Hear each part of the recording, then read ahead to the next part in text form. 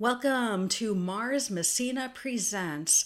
I am Mars, and today is Saturday, July 24th, 2021.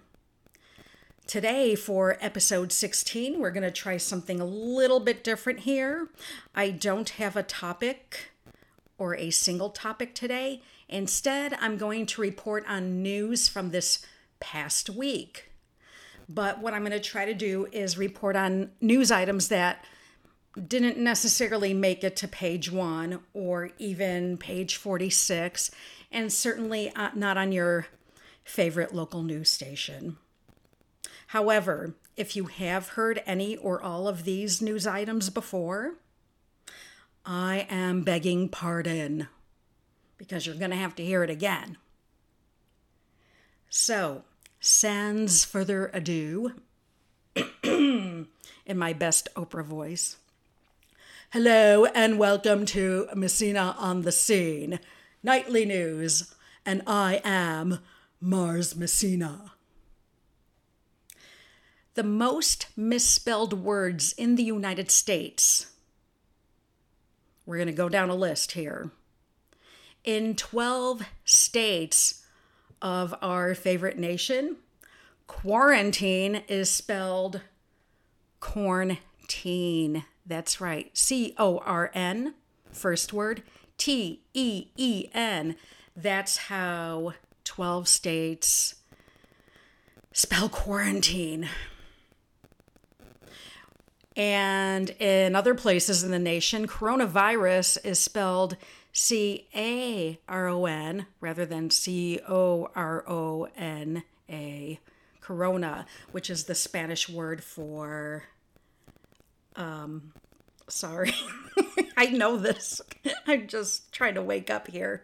It's like a crown or a halo, something around your head. Corona. The third most misspelled word in the United States is witch, W-H-I-C-H.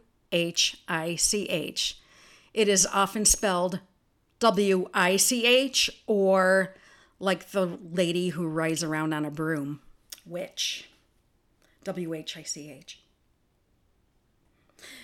Believe, receive, and peace often have their I's and E's switched around.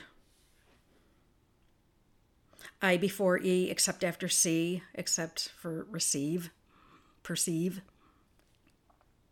But this is the English language. It's not easy when you compare it to other languages of the world. It's kind of a utilitarian language. It's not very user-friendly. Well, it's user-friendly because it's utilitarian, but you can't sing it like Italian. You know, with Italian, if it sounds right, it's right. With English, a whole different ballgame. California and Rhode Island had problems with the vowels in the word separate. North Carolina had problems with the consonants in the word exercise. Delaware left out the first N in government. The word that Florida most often Googles for word spelling is pharaoh. That's right, like an Egyptian pharaoh.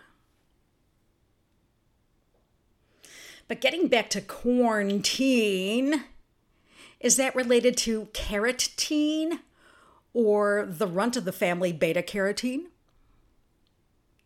And I hear they have a cousin in Canada called poutine. Do the children of the corn grow up to be quarantines? And really, folks, how is pharaoh the most looked up word in Florida?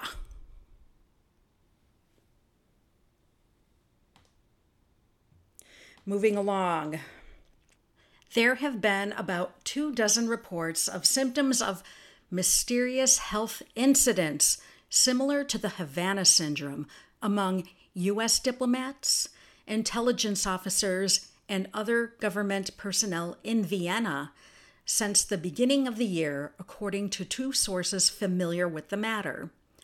These news reports demonstrate that these mysterious incidents are ongoing, despite commitments from President Joe Biden's top national security team to double down on investigating the matter.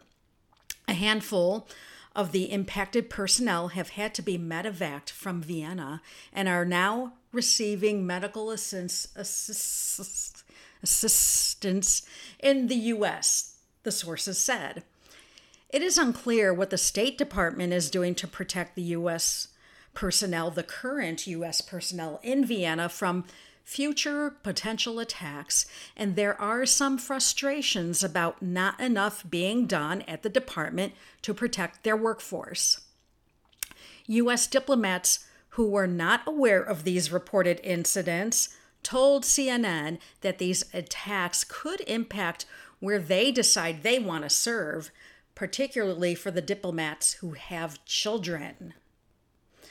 There have been reported incidents of cases in other places around the world, but Vienna is the only place where there is a current cluster of cases, according to the sources. Which gets me thinking, if there really are far more incidents than just this one, and it spans multiple years and multiple embassies in multiple countries. If that's true, and they are all related, this is certainly alarming, and we probably should be concerned. Maybe it's time to bring back food tasters. Louisiana. Louisiana's largest private hospital, Our Lady of the Lake Medical Center in Baton Rouge, has more COVID patients right now than any other hospital in the state. They admitted 23 patients in 24 hours over last weekend and filled up an entire floor of the hospital with just those patients. CBS News' lead national correspondent, David Begnaud, has given access to one of the COVID units. Was given access. I think I said has given access. No, he was given access to one of the COVID units. I, honest to God, thought I walked my last day on this earth. I could not breathe. All of a sudden, my lungs just didn't work, Paula Johnson told Bergnaud. She was rushed to the hospital by ambulance. I have no comorbidities, nothing, never had a lung problem, don't smoke, nothing. And it took my lungs and I don't even know how to explain it. It's like trying to breathe in and hitting a wall in like a second. Johnson is a pharmaceutical researcher who put off getting the vaccine. Now she wants it.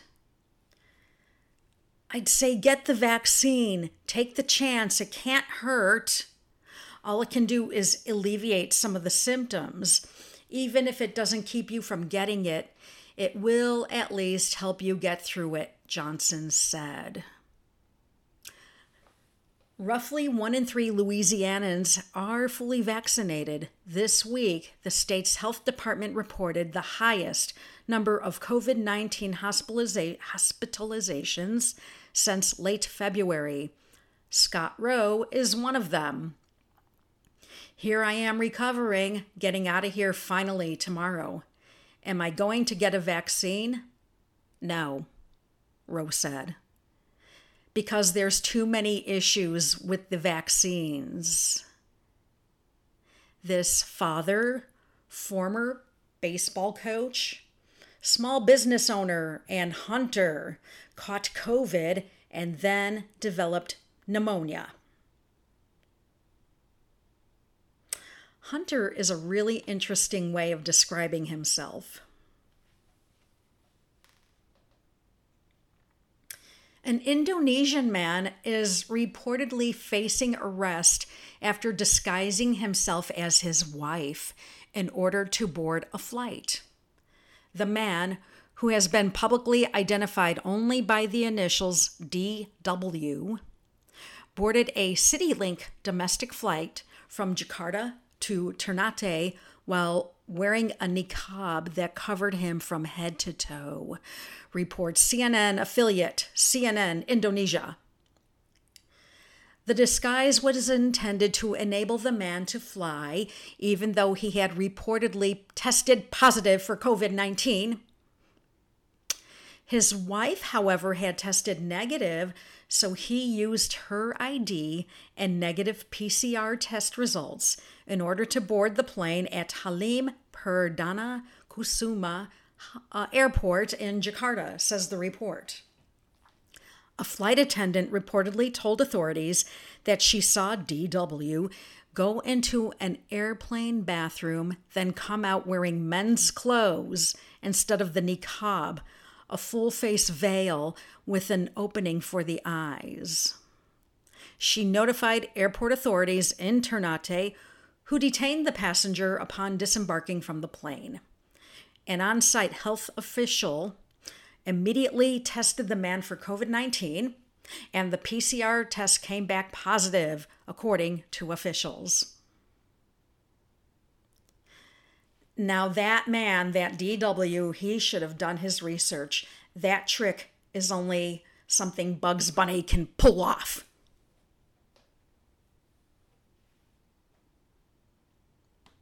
From NPR, it's the hidden U.S.-Mexico border war. U.S.-Mexico border war. For years, Mexican fishermen have crossed into U.S. waters to illegally catch high-priced red snapper. It has become a multi-million-dollar black market. The Mexican cartel is involved. Texas fishermen are outraged, and the federal government can't seem to stop it. The U.S. Coast Guard on South Padre Island has a one-of-a-kind mission among the 197 stations across the nation's seacoasts. Their chief enforcement activity entails bouncing across the swells of the lower Texas Gulf in pursuit of wily Mexican fishing boats filled with plump, rosy fish, destined for seafood houses in Mexico City and Houston. These are the red snapper poachers. You can use that name for your band. United States Coast Guard! Stop your vessel! Stop your vessel! Yells a coastie in his bullhorn as the 900 horsepower fast pursuit boat pulls alongside the Mexican lancha. 4 Mexican fishermen tried to outrun it, but thought better and throttled down. The fishermen were handcuffed, their catch is confiscated, and the boat is towed back to the Coast Guard station.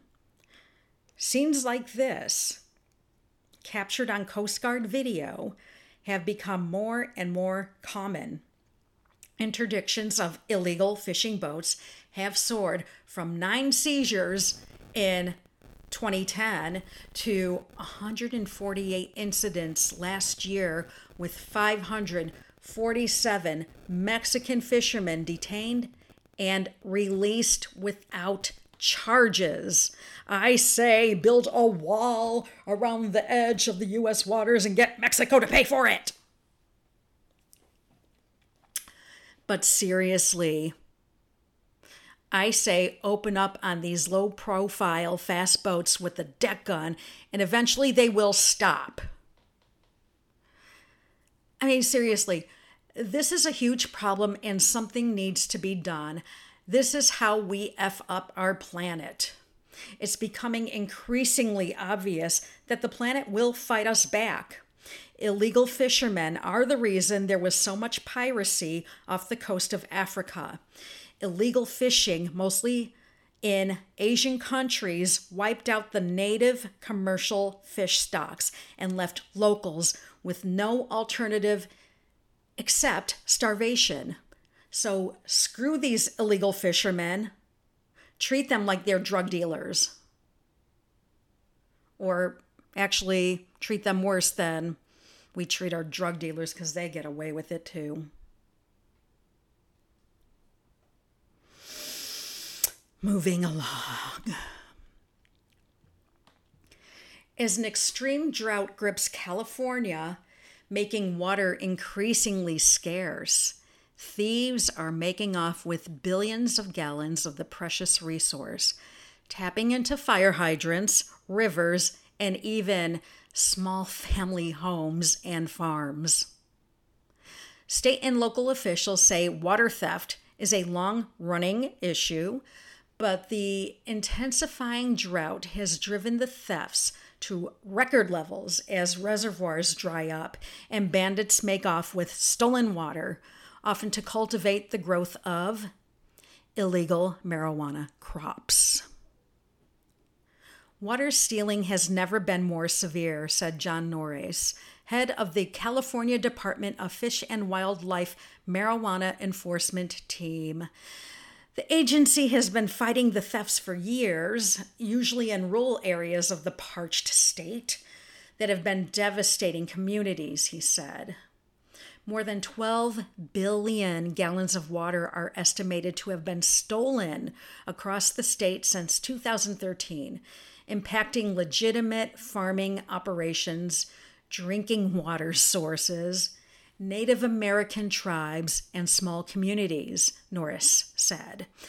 Officials say the thieves are getting their hands on water by breaking into secure water stations, drilling into water lines, tapping into fire hydrants, and using violence and threats against farmers, making off with truckloads of water for their crops under the cover of darkness.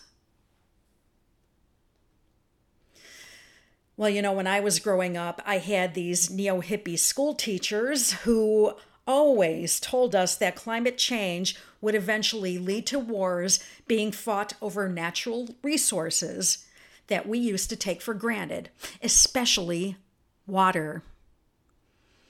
And I think this is just the beginning. And no, this is not a Mad Max sequel. This is our lives, our collective life, and our individual lives.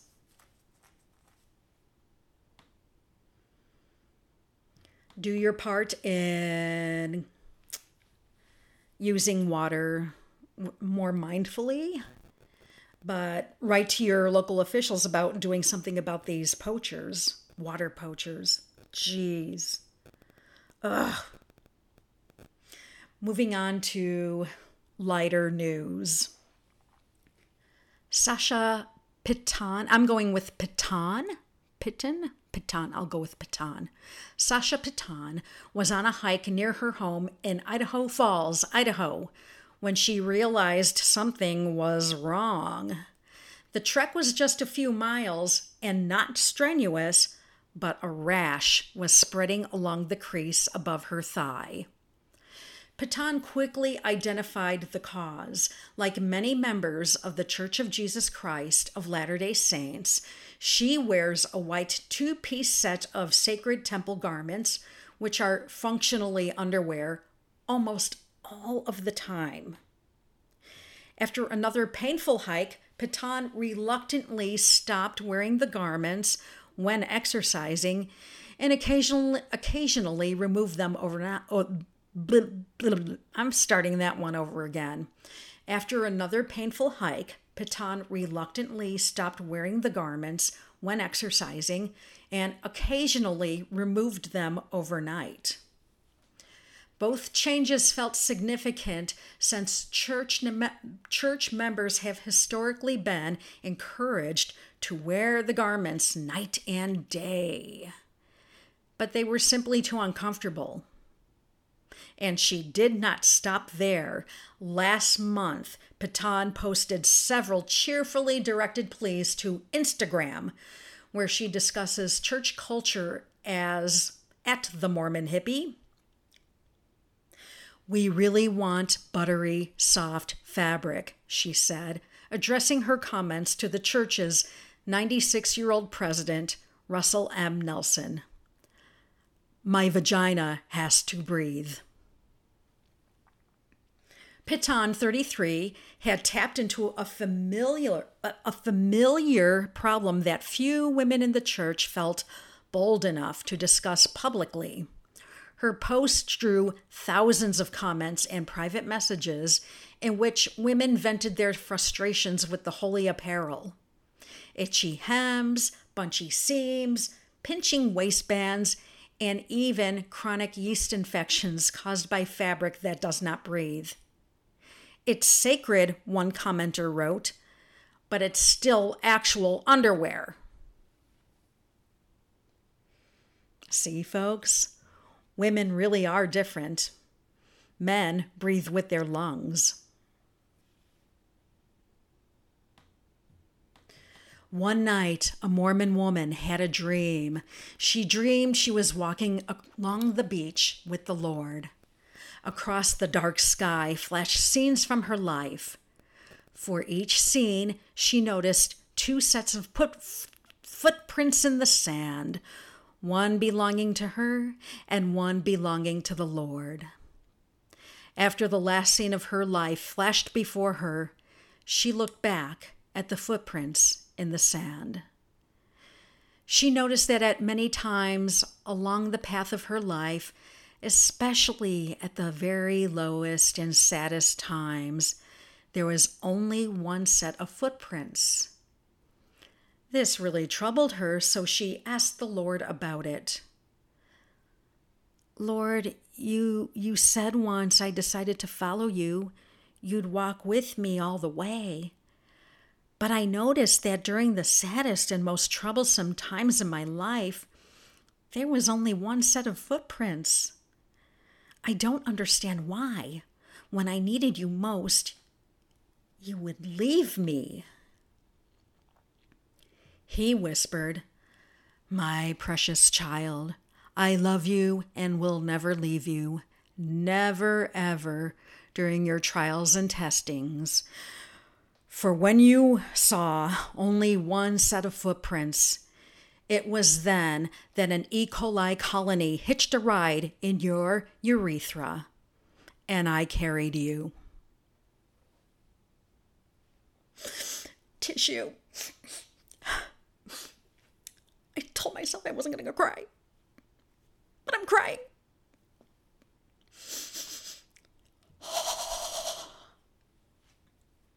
The U.S. Equal Employment Opportunity Commission is suing a Minnesota company alleging discrimination by firing an employee who refused to be fingerprinted on the basis of his Christian faith. Ascension Point Recovery Services, which manages debt recovery for creditors, did not look for a way to accommodate Henry Harrington's religious beliefs before ending his employment, according to the EEOC lawsuit. The agency says alternatives to fingerprinting are available. Title VII of the Civil Rights Act of 1964 prohibits discrimination based on religion and requires employers to reasonably accommodate an applicant's or an employee's religious practice unless it would pose an undue hardship. An employee should not have to choose between his faith and his livelihood, Gregory Gauchenauer, the EEOC's regional attorney in the Chicago district office, said in a news release. The suit does not specify how fingerprinting would violate Harrington's faith, and he could not be reached for comment. There have been previous similar cases. In Pennsylvania, a Christian school bus driver was fired by Altoona Student Transportation in 2015 after refusing, for religious reasons, to be fingerprinted for a background check which was required under a newly enacted state law. Bonnie Katie said being fingerprinted would leave, quote, the mark of the devil on her, which she believes is prohibited by the Bible's Book of Revelation and would stop her from getting into heaven. She asked to undergo a different kind of background check, but AST denied the request. In 2015, the EEOC won an award of nearly $600,000 on behalf of West Virginia coal miner Beverly Butcher Jr., a devout evangelical Christian who had retired under protest several years earlier rather than submit to biometric hand scanning.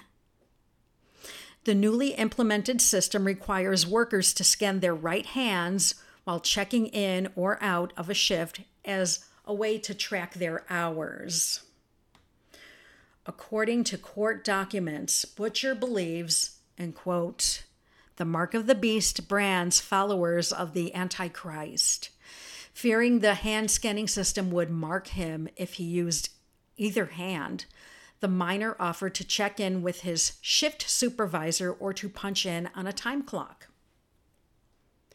A Consol Energy human resources supervisor responded by giving Butcher a letter from the scanner's manufacturer that said the device cannot detect or place a mark on somebody's body. The letter also said that because the mark of the beast is associated only with the right hand or the forehead, using the left hand would be sufficient to avoid any religious concerns. At about the same time, unbeknownst to Butcher, the company was allowing 2 employees who could not scan either hand because of injuries to enter their personnel numbers on a keypad attached to the system, court documents say. A July 25, 2012 email authorized that accommodation for the 2 employees and denied it to Butcher, saying, "Let's make our religious objector use his left hand." The EEOC sued, and at the end of the trial, a federal jury awarded Butcher $150,000 in compensatory damages. During a later hearing, a judge ordered Consol Energy to also pay $436,860 in lost pay and benefits. You know, I am all for religious freedom and the freedom to practice the way one wishes, but handprints are pretty damned important if you're working in a mine. You can fake clocking in and out. You can give your PIN number to a buddy, but you can't fake handprints. And since you're working in a mine that can collapse, people knowing exactly who is underground comes in handy.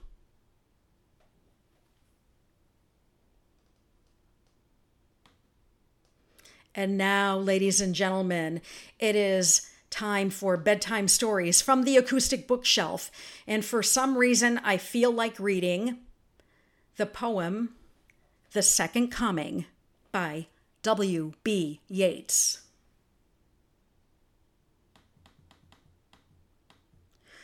Turning and turning in the widening gyre, the falcon cannot hear the falconer. Things fall apart, the center cannot hold. Mere anarchy is loosed upon the world. The blood-dim tide is loosed, and everywhere the ceremony of innocence is drowned. The best lack all conviction, while the worst are full of passionate intensity. Surely some revelation is at hand. Surely the second coming is at hand. The second coming. Hardly are those words out when a vast image of Spiritus Mundi troubles my sight. Somewhere in sands of the desert, a shape with lion body and the head of a man, a gaze blank and pitiless as the sun is moving its slow thighs, while all about it reel shadows of the indignant desert birds. The darkness drops again, and now I know that 20 centuries of stony sleep were vexed to nightmare by a rocking cradle. And what rough beast, its hour come round at last, slouches towards Bethlehem to be born? Be your own good news this coming week. We all need you to. And I bid you buona notte.